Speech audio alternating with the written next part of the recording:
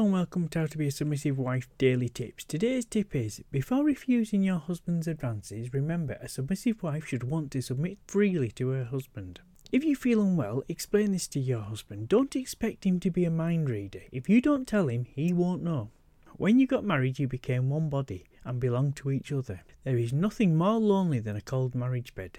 The more time you spend being intimate with your husband, the more you will want to be intimate with him, and the stronger your bond will become.